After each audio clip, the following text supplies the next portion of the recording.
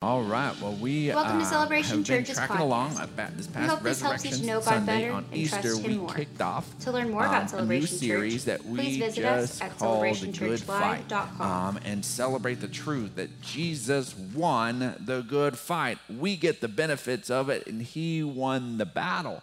But in that, in the fact that Jesus won the good fight, there's still a space for us to be able to fully engage with that and what the scriptures we're about to look at, living out and walking out the good fight of faith. And so since Jesus has won the battle, what does it mean for us to be able to walk this out and walk in an awareness of what he has accomplished? So if you've got your bulletin, if you've got your little YouVersion app rocking and rolling, your Bible app, let's go ahead, and we've led off with this idea that no one has ever fought for you like Jesus. Nobody.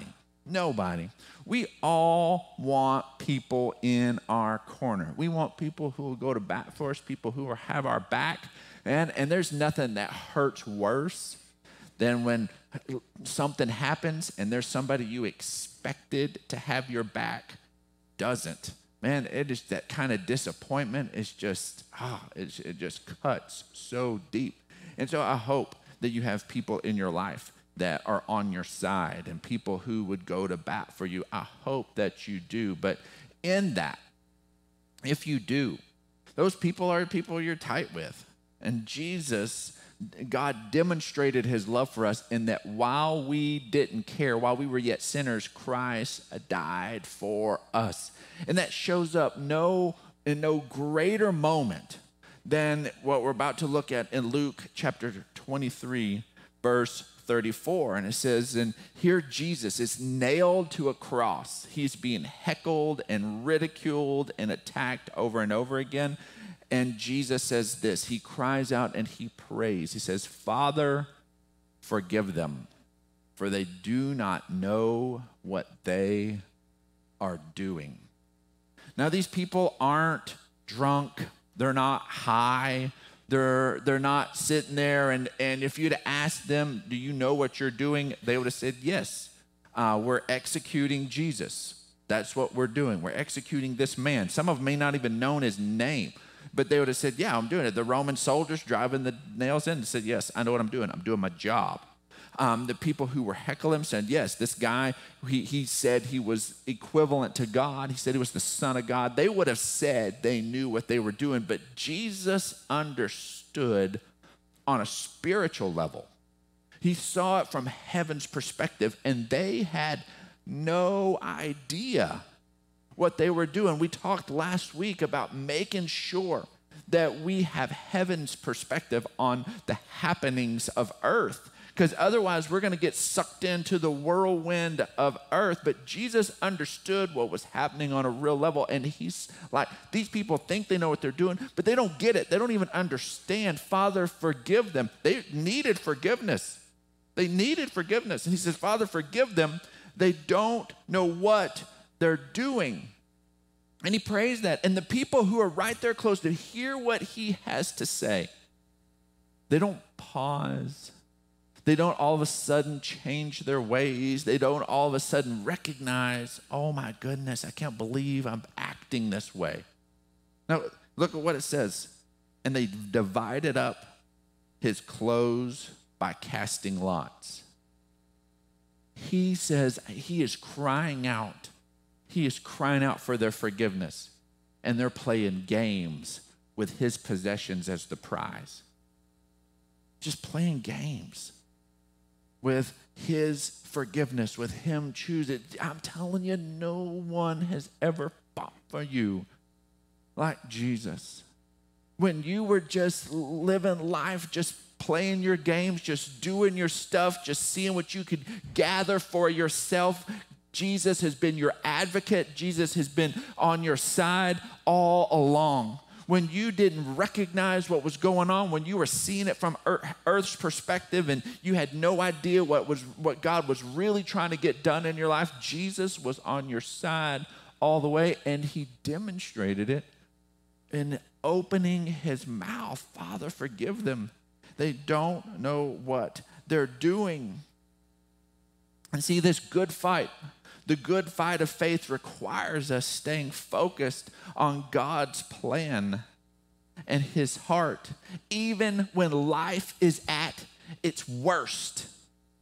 When life is at its worst, when it is at its absolute nastiest, we have to stay focused. And Jesus showed, as he is being ridiculed and heckled and nailed to a cross, had been beaten, he stayed focused on what God's heart was, which was forgiveness and restoration and salvation in the middle of his ugliest moment.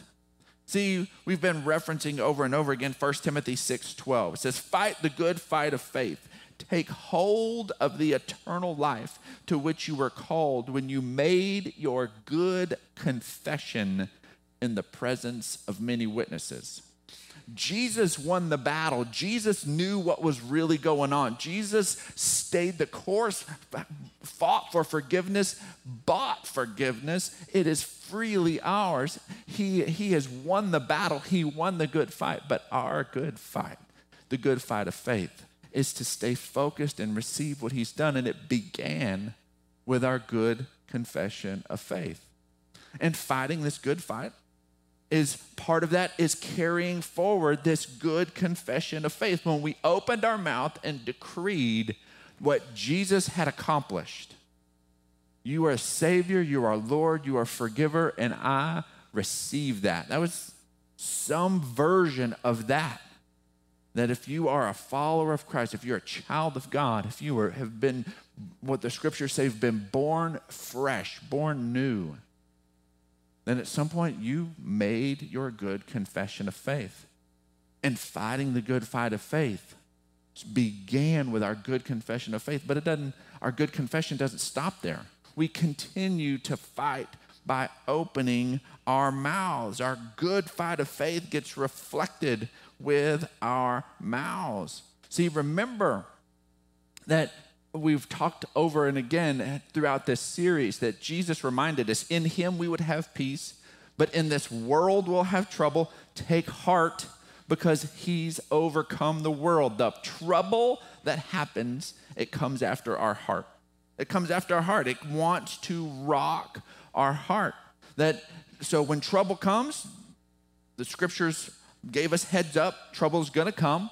It's gonna happen, but don't let it affect your heart, because our words are powerful and we should be using them to bring a life. We should be using them to bring life because our words matter. And we've talked throughout this series about the impact of just this good fight of faith on relationships. Remember, the whole thing with God is boiled down to two things: loving God and loving others. Well, both of those things is where the good fight of faith is lived out. It's taking hold of and walking in a loving relationship with God, and then walking in a loving relationship with one another. And how we speak and how we talk is gonna show up, and it's gonna impact those relationships. And you've seen it in the relations you've had, whether it's friendships or marriages. And in fact, there's been lots and lots of studies that have been done on the effects of our words and marriage. But here's one of the things that is pretty remarkable. There was a study done years ago.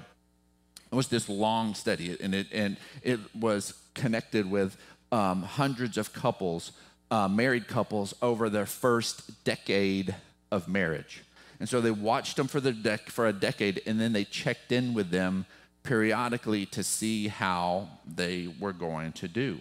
Lots of us would hope, that if you've made it through 10 years of marriage, that you're probably going to go the distance, but that's not always the case. And then after this study had been done, they found that there was something that could indicate whether or not a couple was going to be able to go the distance with their marriage. And it wasn't the stuff that the researchers had kind of thought it was going to be, of how often they fought or how much they felt in love with one another, how if they were to self-assess and say, yes, we're very in love or mostly in love or fill out all this different stuff, it wasn't the stuff that researchers thought was going to be the indicator.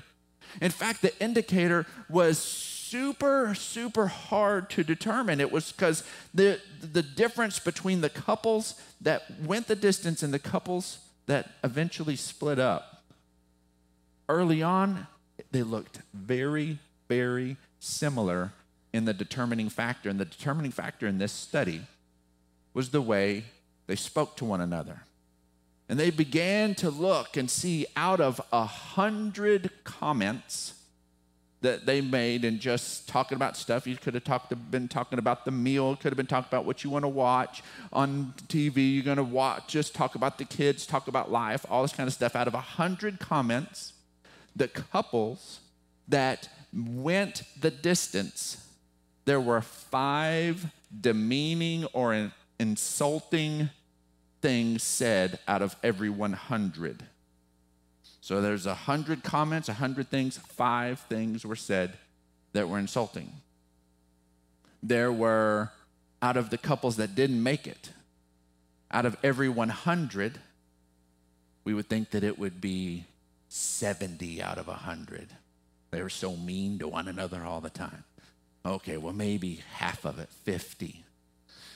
Maybe 30 out of 100, a third of the time. And of course, they didn't stay together over the long haul. They're a third of the things that come out of their mouths are hurtful.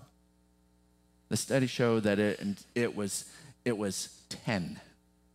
It was 10 out of 100. The couples that made the distance, it was 5 out of 100. The couples that didn't, it was 10 out of 100. We're like, I said 90 non-hurtful things. And then it's because I said these extra hurtful things. That was it. It was the problem is that there was a space. The difference between the 5 and the 10, that 5 extra over the long period of time began to be the defining factor. And as they checked in with them towards the end of their marriage, they were saying like 5 times as many hurtful things as the couples that stayed together. Their tones reflected, their word choices reflected what was going on. Now, of course, we didn't all of a sudden crack the code and go, okay, well, now I just need to keep up. And as long as I don't say 5 out of 100, I'm okay. Like, okay, well, I've used my capacity for the day. I better say another 20-something, just talk about the weather, because that gives me one in my pocket. I can throw a zinger, and it's not going to make no, it's not. You haven't cracked the code, and you kind of keep track and figure out, okay, yeah, I've got 2 hurtful things I can say before we go to bed, and so I can just go ahead and just talk about that thing that's annoying me, and I just let you have it real good. We'll be okay. I won't say 5 today. And so that's not the point. The point is the fact that here's the thing, is the mark isn't necessarily found in that we never hurt one another's feelings. It's that obviously the couples who stayed together, that they were being more guarded with their words than the other. It wasn't that they were perfect. They were just more guarded. In our relationships, we don't all of a sudden have to be perfect and never say anything a little caustic or something that maybe gets caught the wrong way. But if we will just be mindful to let me just dial this back. Let me just dial this back a little bit. What would that do to our relationships? What would that do to our friendships? What would that do in our marriages? Not that we have to walk this line perfectly and never hurt one another, but if we'll just dial it back, if we'll just be mindful, if we can just pull this thing back, it can be the difference between a marriage that is able to thrive and a marriage that is not. A friendship that's able to thrive and a friendship that's not. Extended family relationships that are able to thrive and extended relationships that can't. Our words are powerful. Our words absolutely matter, and we have to be aware of those things, and it's because of what's coming out of our heart. That is the thing. It's not even so much about the words. It is about the heart. Luke chapter 6, verse 45 tells us this: a good man brings good things out of the good stored up in his heart, and an evil man brings evil things out of the evil stored up in his heart, for the mouth speaks what the heart is full of. The reason that Jesus could say in his worst moment, Father, forgive them, they know not what they do, is because Jesus' heart was full of forgiveness. His heart was full of forgiveness. So he could easily say, Father, forgive them. In the worst moment of his life, he's able to say it because his heart was full of it. And so we need to be mindful of that. We need to be aware of that it is about the heart less than the words, okay? We've all seen an experience where the heart makes all the difference. Somebody tells you that you look great, and one person says, oh, you look great today. You could tell they mean it. Somebody else says, you look great today. Exact same words. If you pull out a dictionary, you're like, that was a compliment, but you know this person. You're like, no, that was not a compliment. It's a reflection of the heart. See, religion tends to try to focus on using nice words and avoiding the naughty words. But when it's all said and done, it's about the heart. You know what? You can cut someone to the bone and destroy them and never use a 4-letter word. You can just absolutely just destroy somebody and never use a word that needs to be bleeped. But, you know, we all have that family member who, when something goes good, man, they're so happy, and you don't want any of your Christian friends around them because they're complimenting you. You're like, man, that was bleep, bleep, bleep, bleep. You just bleep the bleep out of that, man. I love you so much. And you're like, yeah, thank you, uncle. And so, it was rough and it was coarse, but the heart was excited for you. The heart was excited for you. I guarantee, you know what? We should be able to express joy without having to have caustic words. I'm not saying that that's okay. What I'm saying is the heart is the thing that's most important. I learned this early as a dad. One morning, Keenan was about 3 years old, 2.5, 3 years old. And it was one Saturday morning. And I got up to make breakfast, being father of the year. And I was just doing it real hard. I was pouring some cereal. and didn't even fire up the stove. But I'm in the kitchen pouring some cereal and getting that ready. And Keenan walks out and comes into the kitchen to come and get his breakfast. And as he's coming in, I'm pouring the cereal and he's kind of wiping his eyes a little bit. And I said, good morning, Keenan. We had recently watched this movie. His favorite movie was the movie Homeward Bound.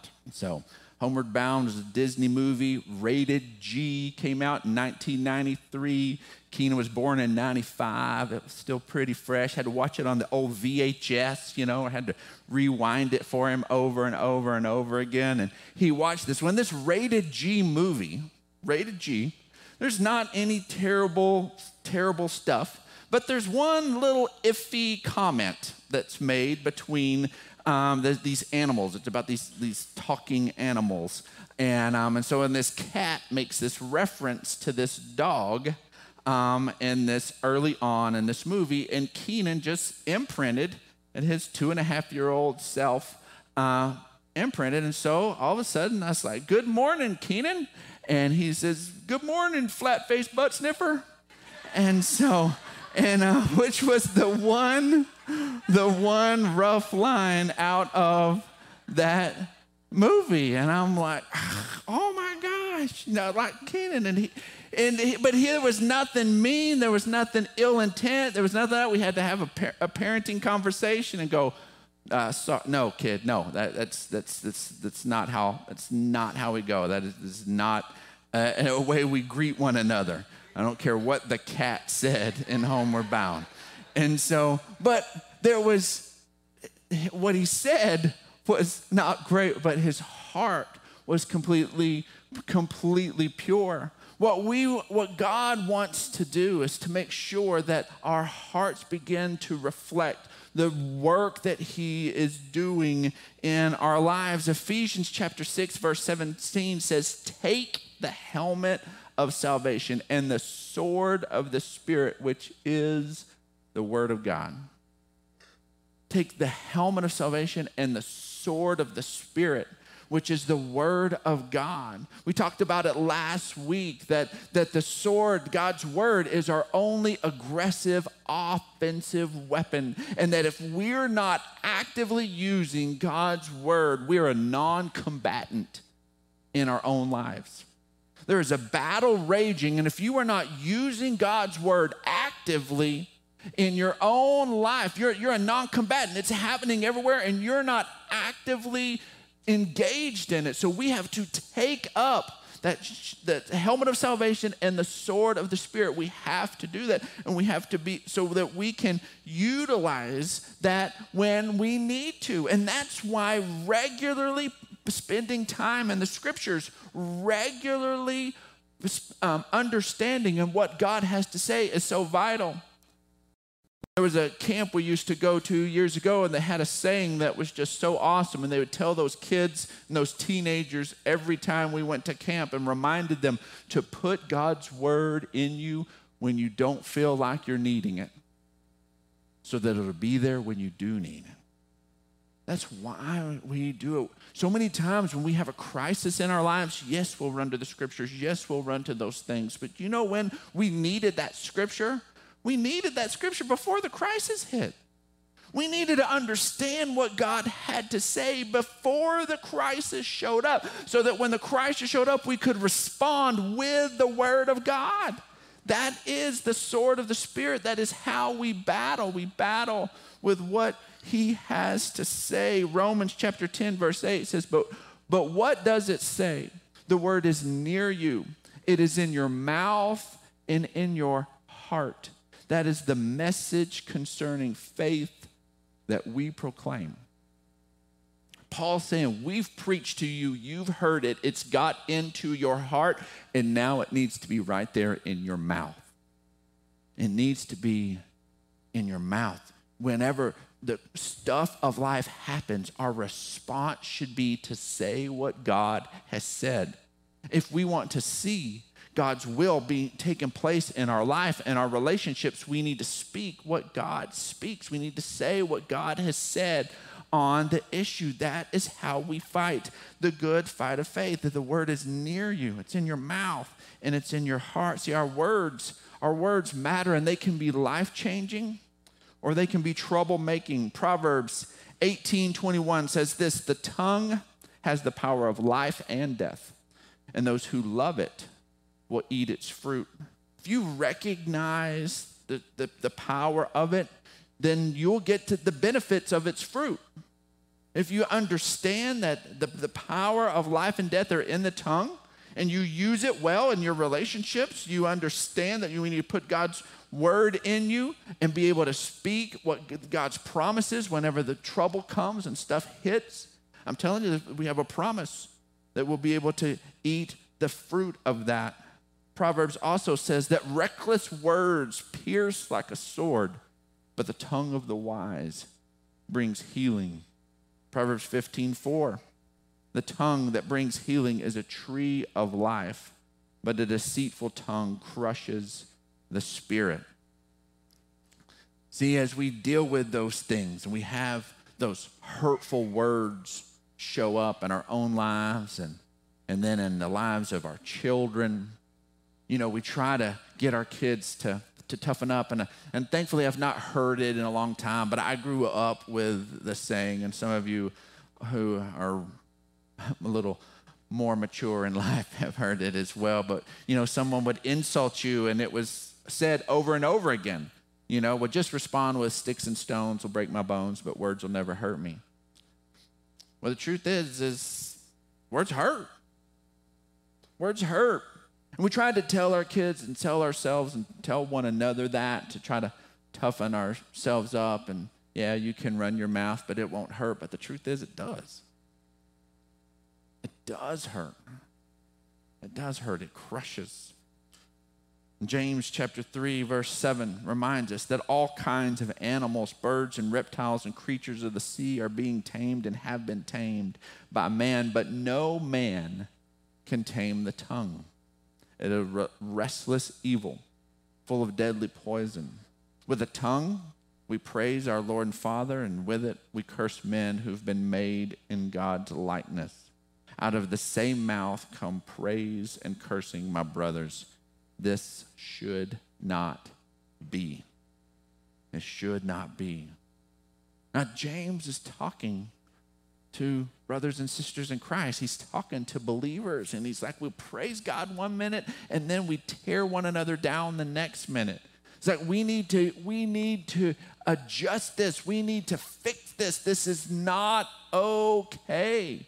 We need to do this. And notice that he leads off and he says, no man can tame the tongue. Nobody can do it.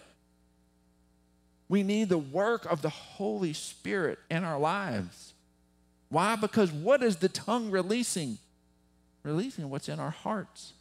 The only thing that can really change our heart is the work of the Holy Spirit in our lives. So here's what we can do. We can be mindful, be conscious of what's coming out of our mouths. We can be purposeful with how we use our mouths. And then open up whenever we're frustrated and see that and say, God, cleanse my heart. Get this stuff out of me. It just keeps flying out. It just keeps showing up. And Lord, I just need you to renew my heart. See, our words, they can break the cycle of destruction. 1 Peter 3:9 and 10 says, do not repay evil with evil or insult with insult. I tell you what, that is just a normal response. And more so today than ever before, because a lot of those insults come through keyboards. A lot of that stuff comes through that. We have complete strangers insulting one another through social media. Somebody makes some comment about, that some place serves the best hot dog in town, and then somebody jumps on, you're an absolute idiot. Their hot dogs are trash. You're like, oh, seriously? We're going to attack one another over this? And of course, bigger issues than that, but it can be something stupid and something petty. And then on the other side of the keyboard, we're just sitting there and we're just attacking. And then of course you get insulted, and what immediately comes back? An insult. That's immediately what's an insult drops in, and it's like, bam, there's a trampoline somewhere on the inside. The insult gets I'm just like, whoop, that's coming right back, and I'm adding a little to that. I can do better than that. Is that all you got? Amen. And that's not the way it should be. The scriptures tell us not to return insult for insult, but with blessing. When insults come, our scriptural response is to respond with blessing, to respond from heaven's perspective, to take that destructive thing and begin to just have it dissipate and bring God's heart into the middle of that space. That was what Jesus was doing in the middle of all of the hate, as he says, Father, forgive them. They don't know what they're doing. In the middle of all the hate, in the middle of all the rage, in the middle of them attacking him, he chooses to respond verbally in a different way. We're not to respond insult with insult, but with blessing, because to this you are called, so that you may inherit a blessing. Inheritance is what you get in the future. If all we do is return insult for insult, what's all that lives out in the future? More insult. That's all that lives out there. That's all that's hanging around out there. But if we have insult and we sow blessing, We sow a seed of blessing. What is down the road for us? Blessing. God wants us to be climate changers, coming in and taking this caustic, destructive, toxic thing that is our culture today and begin to respond in different life-giving ways. Verse 10 says, for whoever would love life and see good days must keep his tongue from evil and his lips from deceptive speech. You know, other than your physical appearance, the thing that marks you as you is how you speak. Your accent, your tone, but also the words you choose and the emphasis that you place on them. Marks you as an individual. That's why your voice can be used as a security measure.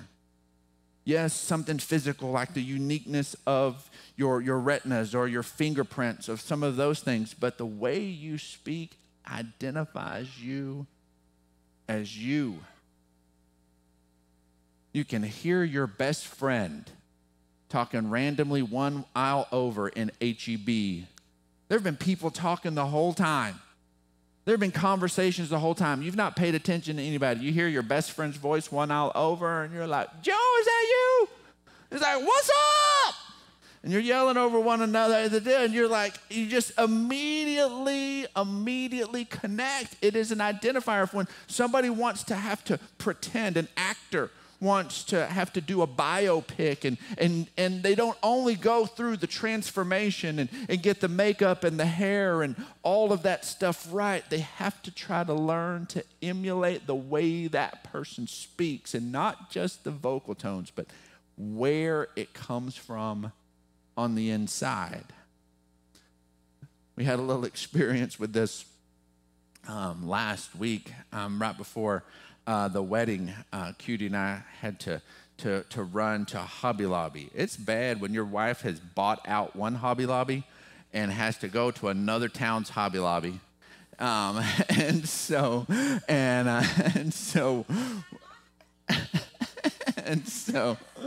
we have to go to Abilene's Hobby Lobby and pick up a few items and have some lunch over there and have a little fun. So we got that done, and then we're like, okay, well, we're here. There's some of the little stores that she likes to go to, and so we hit some of those stores, and we were just about to head back to Angelo, and I was like, hey, we still have some time. Do you want to run over to these little string of junk stores? And so that has all the classic little stuff in it, little resale shops. And so she's like, yeah, let's go over there. So we go into this one store. We has a good relationship with the lady that owns that store. And so we go into that store and looking around, and it's a pretty big, deep store. So we go through the first layer of it, then we get into the second layer of this store, and as we get into it, then there's some other ladies who are, looking at all this stuff as well. And Cutie comes up, she's like, "Do you know who that is?" And I look over, and there's this lady, and she has her back to me, and I'm like, "No." And so I was like, "No, I don't know who that is." And but then right after that, the lady speaks. And I'm like, I do know who that is. And if you've ever watched the show Duck Dynasty, it was Miss Kay from Duck Dynasty. And she was at a junk store in Abilene with her daughter-in-law, Jessica Robertson, and a friend. And they were all there milling around. And as soon as she spoke, because we have watched like every episode of Duck Dynasty twice, and so as soon as she spoke, I didn't have to see her face. It was just Miss Kay. And here's what was funny is being with all the only ones in the store, it was like watching an episode of Duck Dynasty. It was hilarious. She goes and sits down in this chair, and she tries to recline it. It's not supposed to recline. and she's trying to recline it, and her daughter-in-law goes over there trying to recline it. And I'm like, where are the cameras? Are they bringing this show back? I'm like, this lady is like trying to recline a chair that doesn't recline, and then talking about, a bunch of the pieces in the store. It was hilarious. I'm like, no, this is how these people really are. That's why cameras followed them around. And but as soon as we heard her voice, that was it. It was completely recognizable. That is why when somebody says something to us and it hurts, we understand that those words came out of who they are as a person. But the truth is that on the other hand, when somebody speaks life into us, when somebody sees the God imprint that through the lens of the Holy Spirit, and they speak to who we're really called to be, that makes a deposit in our life that the enemy cannot peel away. That all of a sudden when the image of God in us recognizes the image of God in someone else and speaks to that, the scriptures call it deep calling unto deep. It makes a deposit that cannot be easily taken away. Yes, wounds can come, but I'm telling you, places of encouragement, places of building up, places of calling one another higher can come as well, and that is what God has called us to. Here in 1 Timothy 4:12 says, don't let anyone look down on you because you are young, but set an example for the believers in speech, in conduct, in love, and faith, and in purity. The first example he encourages them to be is in the way you talk. In the way you talk. 2 Corinthians 8:7, but since you excel in everything, in faith, in speech, in knowledge, and in complete earnestness, and in the love you have, we have kindled in you, see that you also excel in the grace of giving. Because see, our words, they can build up others, and they can point people to the love of God. 1 Peter 4:11 says, if anyone speaks, they should do so as one who speaks the very words of God. We have to understand and remember that when all this was created, those of us who take the Bible seriously, we believe that God spoke it into existence. We go back to Genesis 1. It says, in the beginning, God said, let there be. And it was. Words are powerful and they're creative. And in our fight of faith, we have to be aware of how we use them. 1 Thessalonians 5:11 says, therefore encourage one another and build each other up, just as in fact you're doing. See, I think one of the most tragic consequences of COVID is the distancing that we have had from one another. Because how are we supposed to do this? How are we supposed to build one another up and encourage one another if we're not actively involved in one another's lives? And I realize social media and being able to connect kind of fills the gaps on some of that, and we can encourage from a distance. But I'm telling you, there's nothing like hearing it vocally spoken. There's nothing like it. Those sound waves sitting there and hitting your eardrums, and God created us to be kinetic like that and to be impacted by those things, and we need to make sure we stay physically connected with one another. Ephesians chapter 4, verse 29 says, do not let any unwholesome talk come out of your mouths, but only what is helpful for building others up according to their needs, that it may benefit those who listen. And do not grieve the Holy Spirit of God, with whom you were sealed for the day of redemption.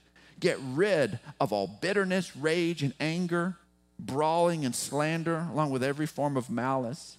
Be kind and compassionate to one another, forgiving each other, just as in Christ God forgave you.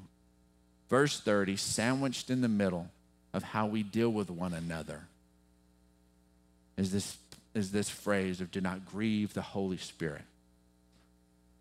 There are a lot of people who have taken that and, tried to use grieving the Holy Spirit, saying, well, Yeah, you use tobacco and that's grieving the Holy Spirit. And the length of your skirt is wrong and it's grieving the Holy Spirit. Your hairdo is messed up and it's grieving the Holy Spirit. Your makeup is all too much and it's grieving the Holy Spirit.